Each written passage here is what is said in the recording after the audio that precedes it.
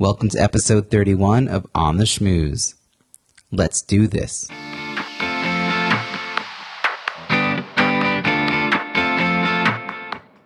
Welcome to On the Schmooze, the podcast that highlights talented people from different fields, explores how they built strong networks, and overcame challenges on their way to becoming successful leaders. Now here's your host, Robbie Samuels. Today's guest has held a wide array of leadership positions, including presidential campaign spokeswoman, nonprofit executive director, award-winning journalist, documentary filmmaker, and she received a Master of Theological Studies from Harvard Divinity School. All of these experiences inform her work as a marketing strategy consultant, professional speaker, and frequent contributor to many publications, including Harvard Business Review, Time, and Entrepreneur.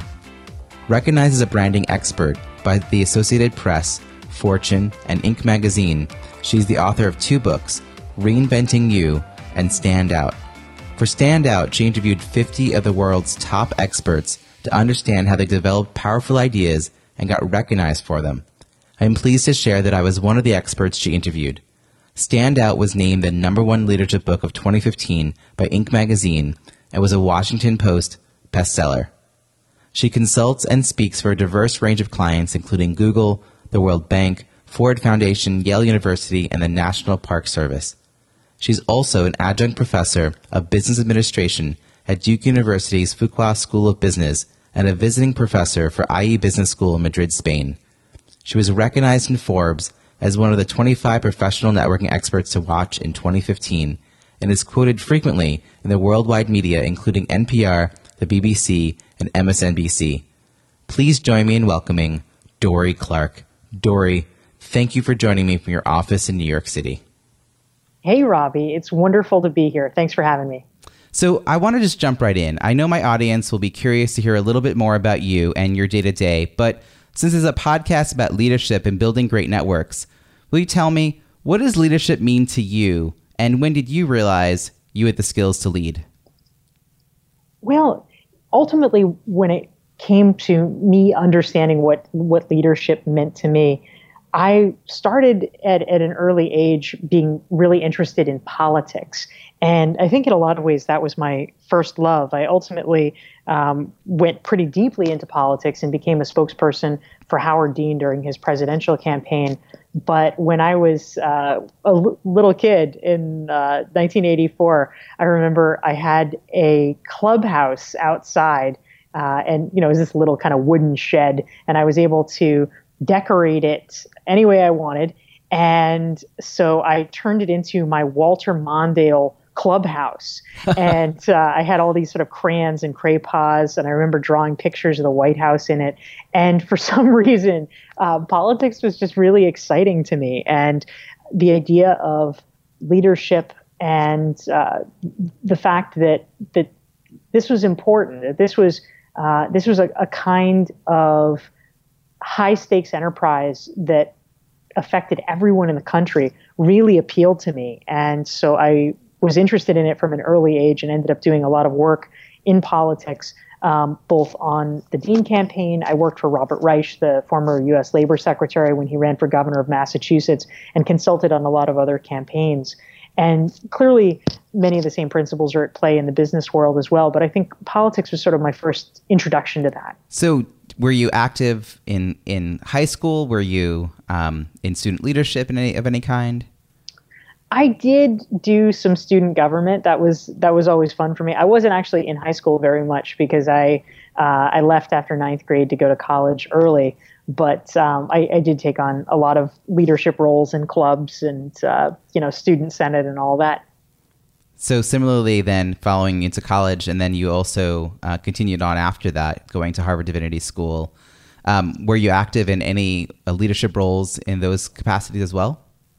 What I became really interested in once I was in college was LGBT advocacy. Mm-hmm. I had come out to myself when I was 13, and that was really the biggest driver for me to leave my little town in North Carolina and get my act together to apply to and be able to to be accepted at an early entrance program for college. So I ended up at Mary Baldwin College in Virginia, which had this program for high school girls to accelerate.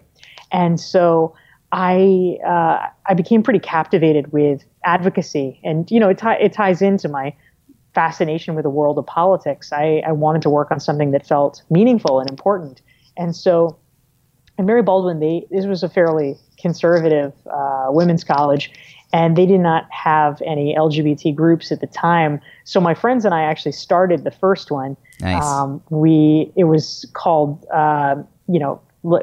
completely embarrassingly, it was called Souls, Sisters Out Understanding and Loving Sisters. So pretty groovy, as you can see. But nonetheless, it became a potent force on campus.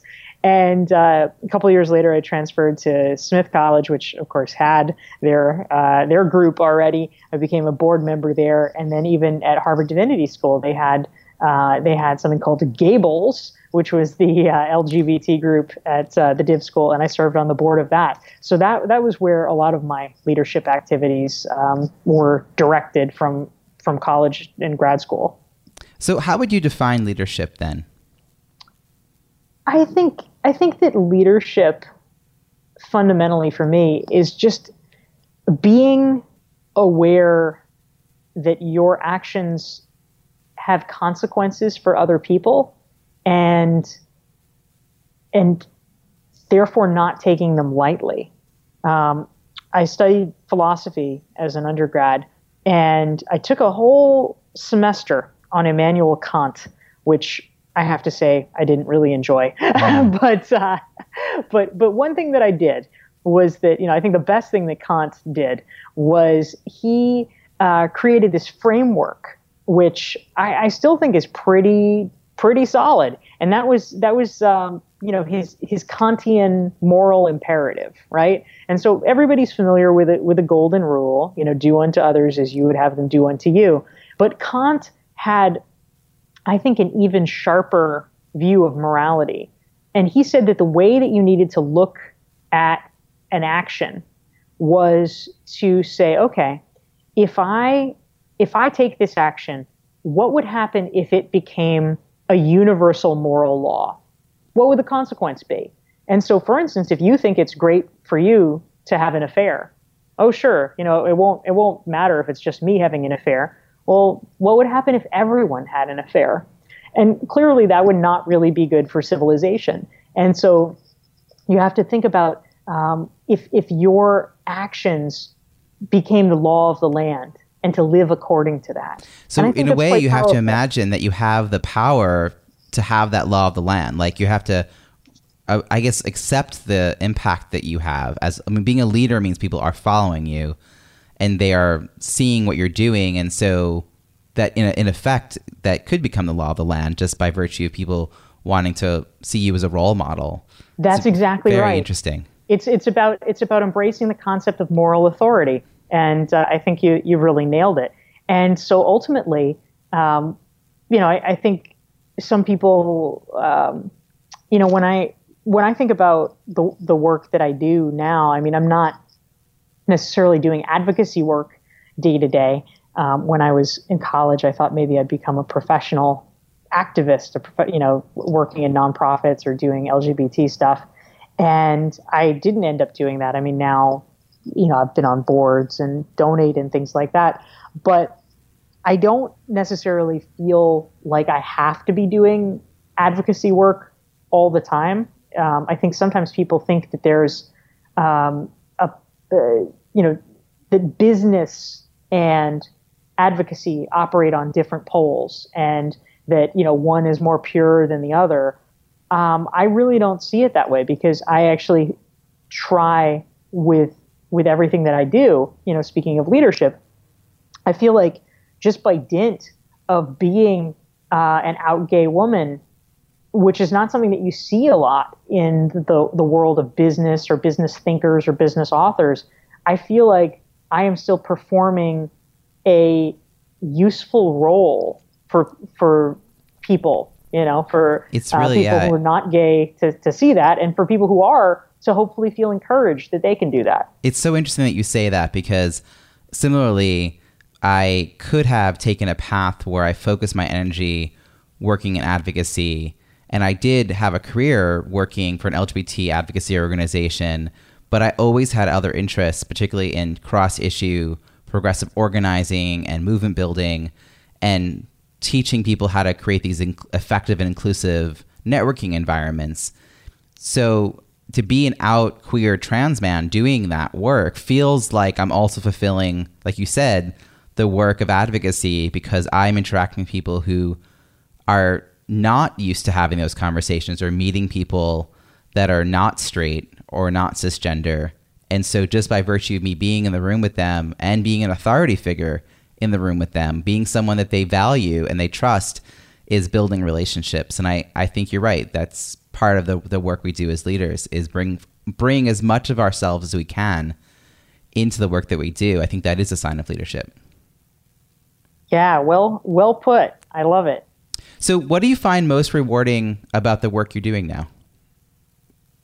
I think that for me, what is most rewarding is that I started out my consulting business working with organizations and helping them with, their marketing strategies, their marketing plans. And that, that's great. That's a fun and interesting thing to do. But since my books, Reinventing You and Stand Out, were released, those were books that were aimed primarily at individuals. And so over the past couple of years, I've begun working with more and more individuals, whether it's in coaching, or I'm now in the process of running my online course, which you are a part of. I did my first mastermind day with a group of 11 participants here in New York earlier this year, where people were really working on their business challenges and their business models. And so the work with individuals, I think, is particularly meaningful for me, because it is helping people learn what I have learned about how to become a recognized expert, but hopefully doing it in a way that is accelerating the process for them, so that they don't have to reinvent the wheel, and they're able to get some tips and strategies and shortcuts that make it a faster and better process for them to be able to get their best ideas out into the world.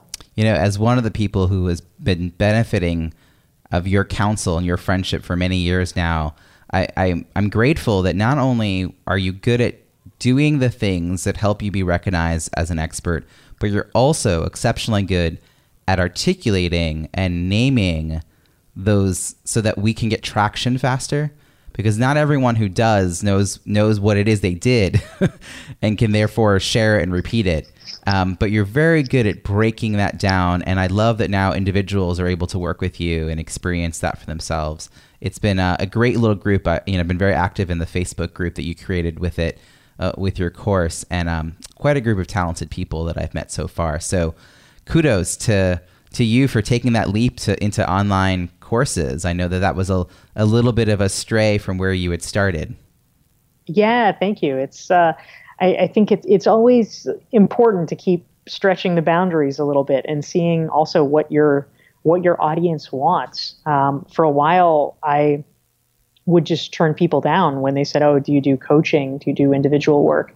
But when I got enough requests, I realized, no, this is what the marketplace wants, and it would be foolish to keep resisting it if this is what would be helpful for people.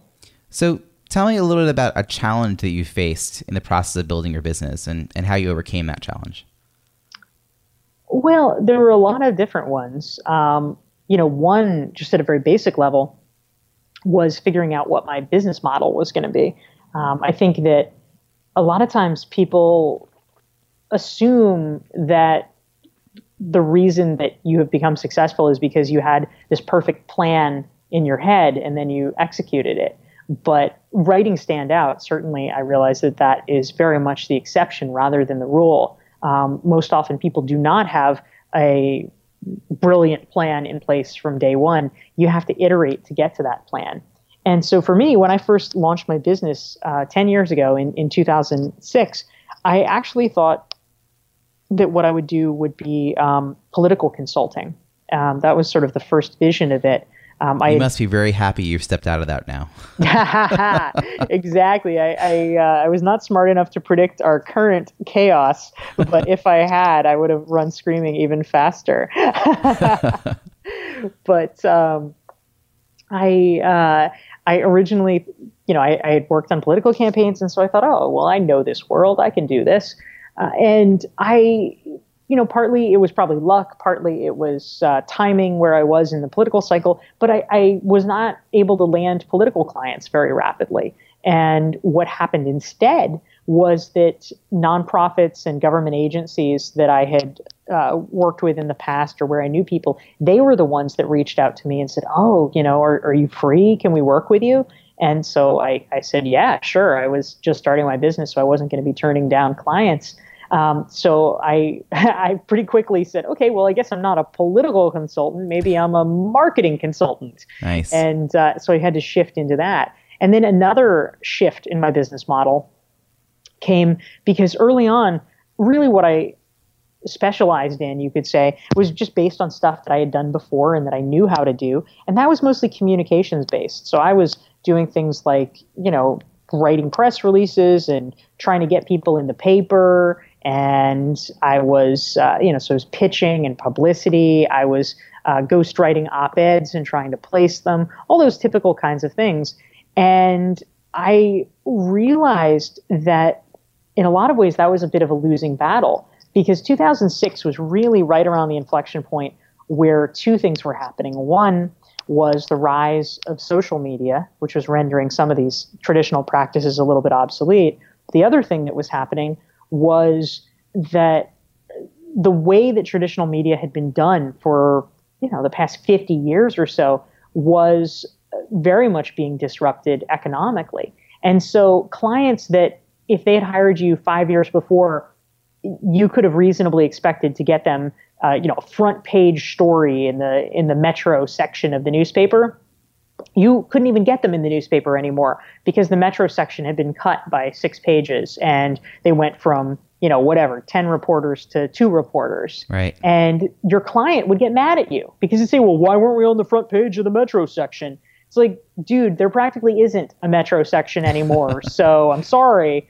But, of course, a client wants a result. They don't want to hear an excuse, quote unquote. And so after having to just again and again try to explain this to people and recalibrate their expectations and let them know that I wasn't a up, I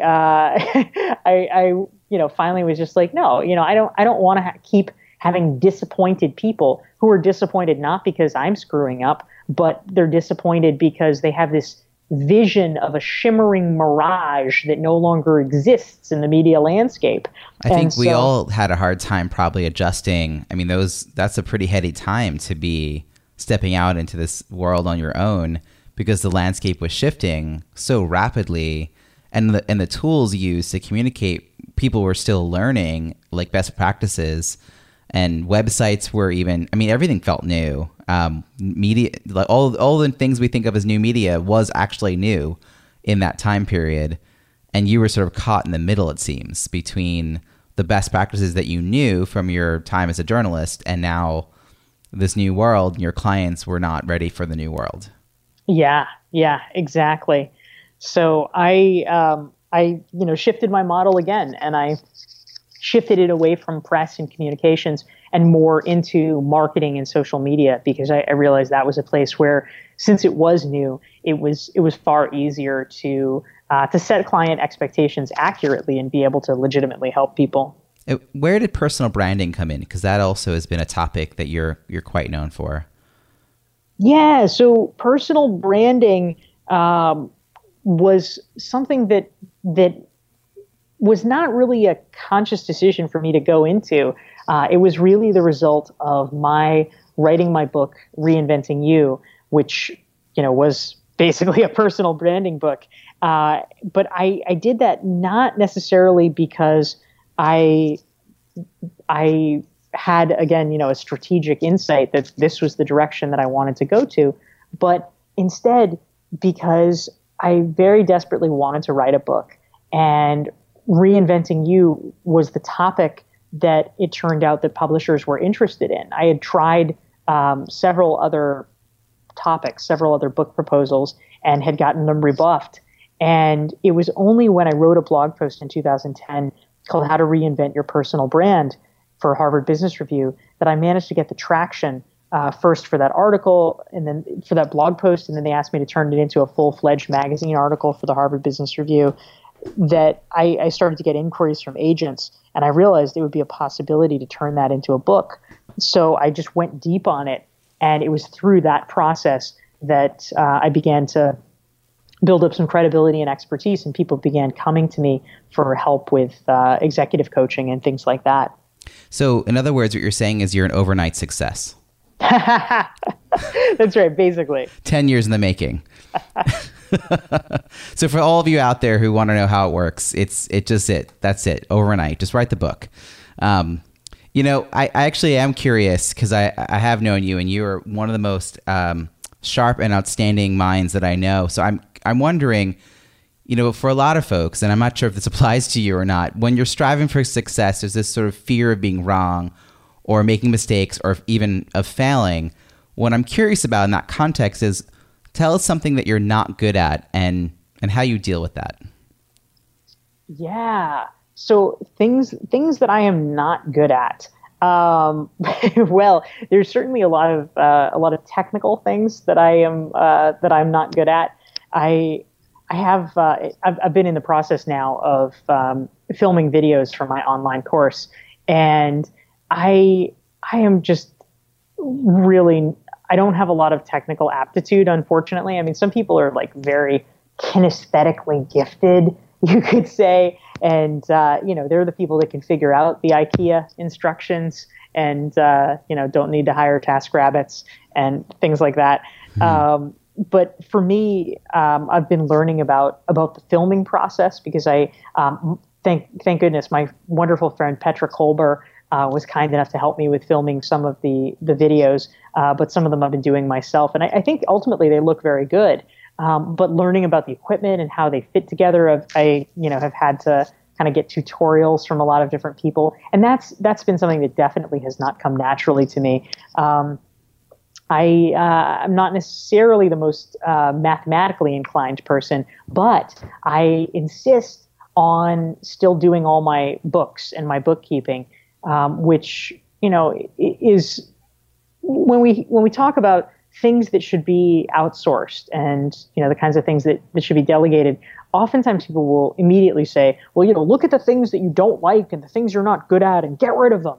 And I think that often that's true. But when it comes to something like bookkeeping, even though it makes me miserable, even though I really hate it, I do find it important for me to do it because I feel like that's literally the pulse, that's literally the dashboard of my business. And it is essential for me to understand where this money is coming from. And, when I can expect it and, if people are behind on paying bills or things like that, those things are really important. And so if I feel like I'm not doing my job, if I am not on top of that. So you must have to outsource other things to make time then for the amount of time that you need to spend on the bookkeeping, because, like when we're really good at something, it's quick and easy and fun even. But when it's a tedious task and we're not very good at it, it could feel like it takes forever. Like I actually like dabbling in website design, but when I went to design a new website, I knew I couldn't do it. Like not the way I wanted it to be done. Yeah. But I ended up finding someone I could collaborate with. So we met together every week for like 2 hours for 5 weeks. And I got to see him designing it while I was writing content and give that instant feedback. And that was I learned a lot about the back end of WordPress because I wanted to be in it. And now I'm able to manage the site on my own. But yes, there was a point at which it's time or money, right? Like when you come down to it, and outsourcing for that kind of support is really smart.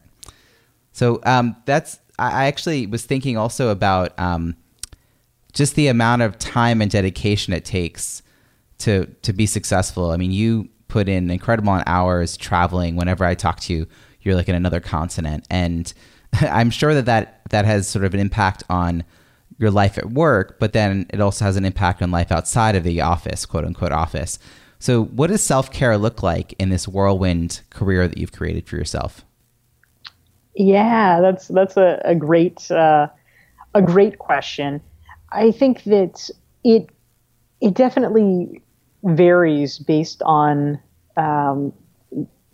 where I am at different things in my life.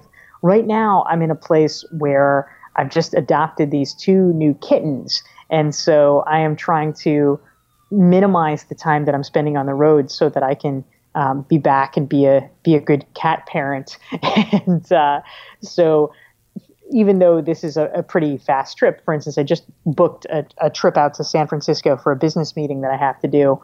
And so under other circumstances, I might extend the trip out and, meet up with friends and have dinner engagements and things like that. And that would make it fun. And that would be a form of self-care. But this time, based on just having these new kittens that I want to make sure I'm being there for, and, that they're comfortable in their new home. In that case, even though it's a little less convenient, I'm making the trip as short as I possibly can. So I'm flying out, on a Thursday night and having the meeting on a Friday and then coming back early Saturday morning, something like that, so that it's less time. And so it's a little uncomfortable, on a plane in the quick turnaround, but it's better for me overall because the frame that I have is that I want to be home in New York. But, depending on the location too, I think a facet of self-care is just what is the overall quality of your life. And so if I'm traveling somewhere that I've never been before, then I want to extend that time and be able to experience it and really, be a tourist and make the most of it. So I've just booked some travel in November where I'm going to be speaking at conferences in Slovenia and Greece. And so I certainly intend to take extra time and get to learn about those places and explore because I've never had the opportunity to. Well, I'm hoping that you will share a photo or two of your kitties so we can put them in the show notes because they sound adorable and worth running home to. And having that kind of grounding and home base is really important when you travel so much. So I'm glad that you have that home to come to because otherwise it's just a series of hotel rooms.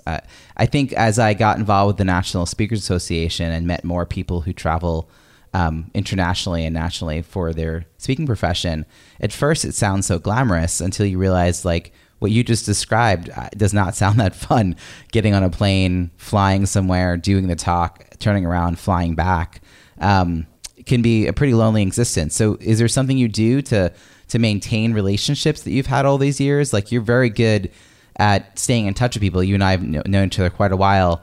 Is there something you're specifically doing to nurture those relationships that you've met through all your different careers and your different iterations of your business? Well, I think one of the things that I like to do, certainly in New York, and I actually do this when I travel as well, and you have been a part of it, Robbie, is I love to organize big dinner gatherings. And it's sort of a twofold benefit. Part of it is that I think it's just fun for people to go to big dinners where they're meeting lots of people. It's kind of high value for them because, you're investing a couple of hours, but you're getting to meet 8 or 10 really cool people. But it also serves a networking benefit for me because I have a limited amount of time. And oftentimes there is a default in our culture to, let's have coffee. That's sort of the standard thing that people will suggest if they don't have a compelling reason to do otherwise. And that's nice. But if I had coffee one-on-one with all of the people that wanted to, I would never have any time in my schedule. You'd be over-caffeinated too. I would have so much caffeine in my system. Yeah, that would be unhealthy. So instead, organizing dinner gatherings is a much better way to do it, I think, because I'm able to essentially do networking in bulk and, spend a few hours, one evening every couple of weeks and get to see tons of people and also bring together people from different facets of my life.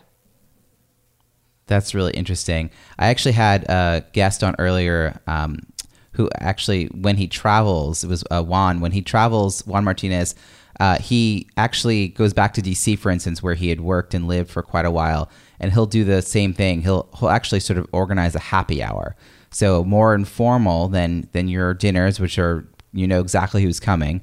He just sort of puts it out there. I'm going to be in town, so Friday night, this is where we're all going to meet, and he has people from all parts of his life show up. So when he travels to the West Coast, he does that, and it's just been a really great way for him to maintain those relationships as he's kind of traveling around.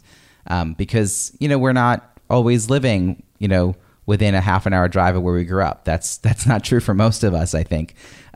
So where do you find those intersections? And another guest actually that I just interviewed, this hasn't aired yet, but Chris Clark Epstein talked about finding the midpoint between her and another professional speaker, their hometowns, and making a point that if they spoke near that midpoint, they would meet up. And so she's made an effort to have that FaceTime throughout the year. Because I do think, you know, social media has its benefits and I guess its limitations too, about how you might maintain those relationships. Yeah, that's really nice. I love that idea. So is there something you would tell your younger self? We're getting towards the end of our time here, but this is a question I always find curious. If you had the opportunity to speak to yourself at, let's say, 25 years old, is there something in particular you'd encourage yourself to do to build a strong, supportive professional network? If we're talking specifically about building a strong professional network, I would say that one of the things that I was slow on the draw for was really getting serious about building an email list. And that's become something that's so important to me in my business now. I mean, I had an email list for years, and I knew that I should, but I just wasn't organized about doing it right and about growing it and about sending out messages consistently. And I just didn't really realize that there was an art and a science to it that I should have been reading up on and learning about. And so I wish that I had done that earlier. I think that another thing that I made a concerted effort to do starting in 2008, but I wish I had done it even sooner, is I realized that if I wanted to grow my business, I would need to upgrade the people that I knew. And I don't mean upgrade in, you know, some kind of a moral sense of, you know, some people being better than others. But what I do mean is that I knew too many low-level employees, and I didn't know people that could hire me for the kinds of projects that I wanted. And so I needed to be very deliberate about how to get myself in front of audiences that could buy and build relationships with people that could buy. And if I wasn't going to do that, I would stay stuck in a lower echelon with low fees forever. And so I started investing in opportunities to go to conferences and to network and to meet people, so that I could really try to catapult myself into that circle. It's interesting because as I've joined various associations and gone to different conferences or even some online courses, I start to realize that people who are willing to invest in themselves by going to the conference or by paying for this, you know, higher price tag online course, it's clear that they already are setting themselves to be the kind of people that I would probably be interested in getting to know, because that investment they have in themselves and their ongoing growth and their career makes them very intriguing. I want to know more about who they are, and they're likely people I wouldn't have crossed paths with in another way. So I've started to realize that that's a really key aspect of building my network as I continue my own business growth. Yeah, that's terrific. So here's my sort of wrap up question for you. If we were to meet a year from now, and I know we'll talk between now and then, but let's say we're chatting a year from now, and you were telling me what a great year it has been, what accomplishments would we be celebrating? Well, if we're talking about at the end of 2017, one thing which is very much on the docket, which I hope, you know, fingers crossed, will have happened by then, is that my third book will have been released. Nice. It's going to be coming out from Harvard Business Review Press in probably September of 2017. that's been something that has been a big focus for me this year. I did all the interviews earlier in the year. I spent the summer writing the first draft of it, and I'll probably spend the fall writing subsequent drafts after getting my feedback from my editor. So it's a pretty exhaustive process. Harvard Business Review Press even sort of has the vestiges of an academic press, and so they even make your manuscript go through peer review, which is pretty hardcore. Wow. But that'll be a really good accomplishment to have that out of the way.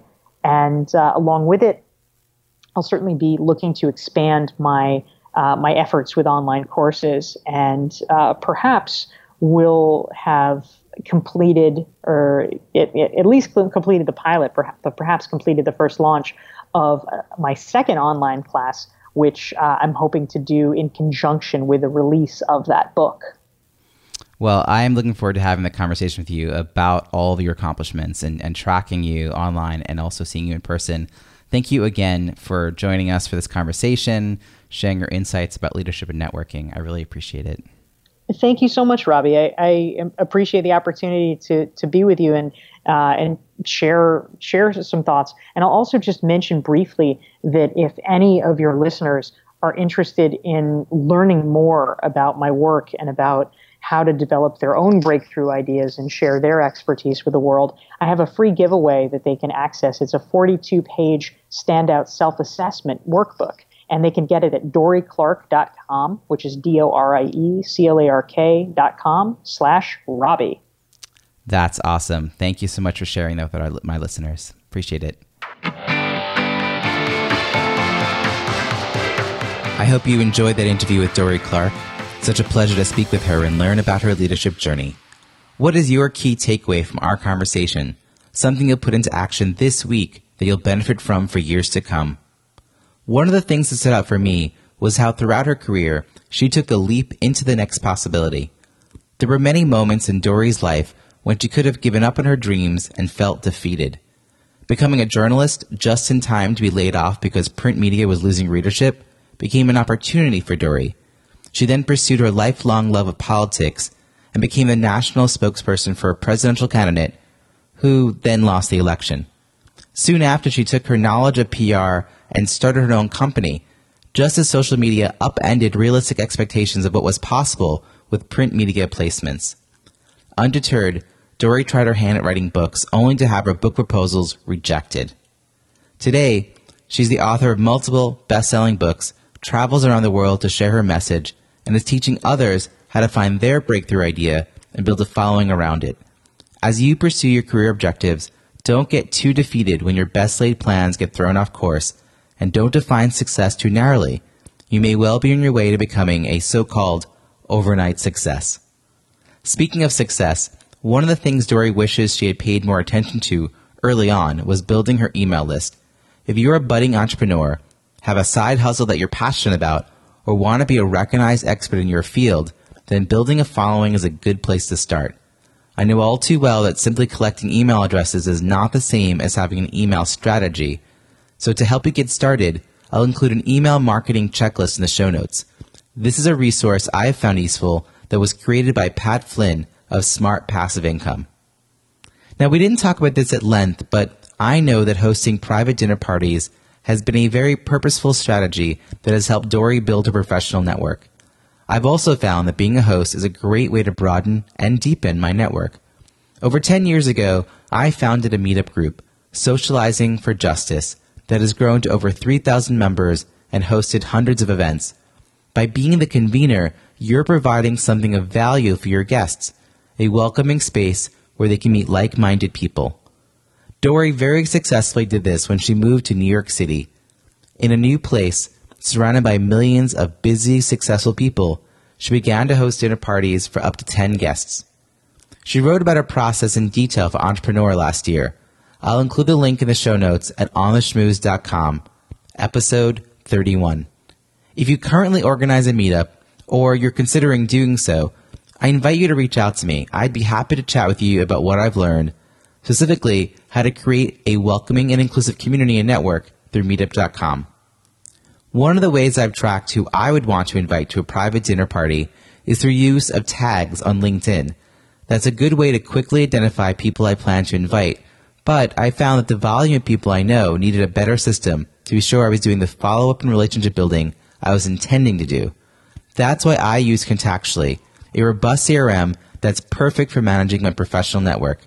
I use it to help me manage my most important relationships and the ones I hope will become significant. As an affiliate for Contactually, they are offering my listeners a free 14-day trial, no credit card required. Let me know if you sign up for the free trial, and I'll help you get set up for success. Visit contactually.com/invite/schmooze for more details. That's Contactually, CONTACTUALLY.com/invite/schmooze, SCHMOOZE. For your convenience, I'll add the link to the show notes at ontheschmooze.com. Look for episode 31. Well, we've done it again. We've reached the end of another episode. Thank you for listening to On the Schmooze. I want to sincerely thank all of you who have already subscribed and left a rating and review in iTunes. By subscribing and leaving a rating and review in iTunes, you're helping this podcast get discovered by more listeners. Will you subscribe and leave an honest rating and review? Include your Twitter handle in your review so I can give you a shout out. It's easy to find our iTunes page at itunes.ontheschmooze.com. Thank you in advance, and I look forward to connecting again next week when I'll be sharing my thoughts on the different ways outgoing extroverts like myself have something I'm calling extrovert privilege. Until then, have an amazing week.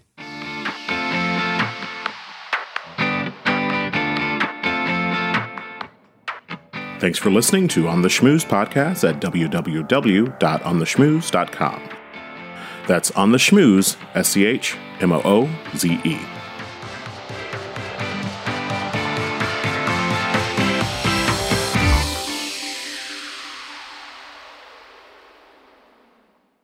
This podcast is heard along the Marketing Podcast Network. For more great marketing podcasts, visit marketingpodcasts.net.